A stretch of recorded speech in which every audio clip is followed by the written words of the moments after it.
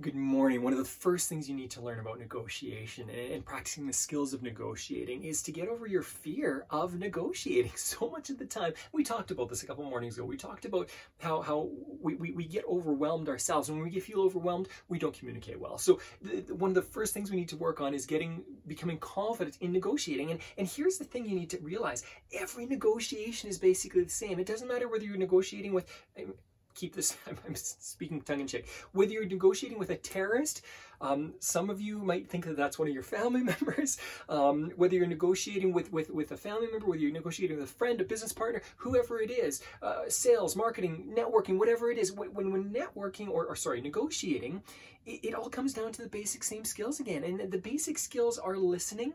The basic skills are focusing on the other person. If you were able to listen and focus on the, you know what, they would all be under the umbrella of focusing on the other person. So I'm going to give you some examples in a second here, but focus on the other person. The more you focus on the other person, the less your focus will be on you. The less your focus is on you, the more you will be able to put yourself aside and really focus on somebody else, to have confidence and to get rid of some of that fear. I've spoken in front of thousands of people before, and early on, I was terrified of speaking in front of people. The way I got over my fear was simply by connecting with people, focusing on the other people. The more I'm really passionate about almost everything I do. And so the more I was able to focus on other people and focus my energy on them, the less my focus was on me. So what is the basic skill? The basic skill is listening. We've talked about asking better questions, ask better questions, and then listen to the answer. And then here are a few skills that I want you to practice right now. You're already asking better questions. That's good if you're practicing yesterday. What I want you to do now is start listening well. Really focus in on what somebody else is saying. When you ask a question and they respond, here are two things that you never do.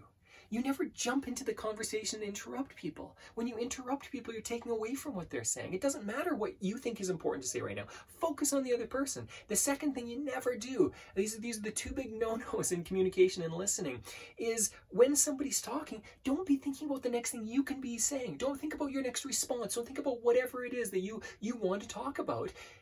Focus on what they're saying and let them lead the conversation. There's a great book I've got behind me. I'm not even going to look for it right now because it might be hard to find. I haven't read it in a couple of years. It's called I and Thou. It's very focused on how do you engage with another person. And part of that is simply going where the conversation leads. If somebody wants to talk about school or work or family or finance or their next trip, focus on that.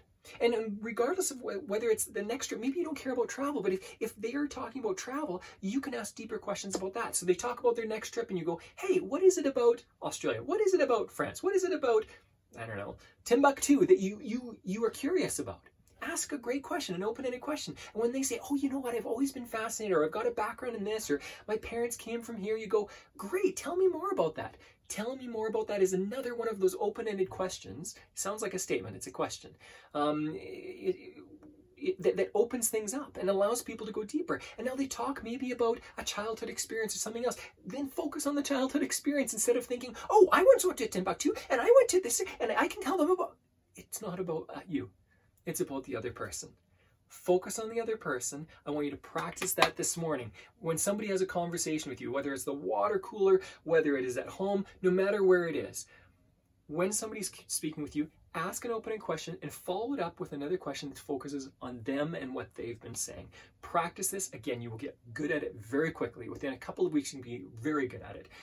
Within a couple of months, you can be a master at it. And this will change how people communicate with you and how trusted they are, trusting they are of you, how much they feel understood by you, how safe they feel in communicating with you. These are great skills to practice. Enjoy the practice of them. You've got this.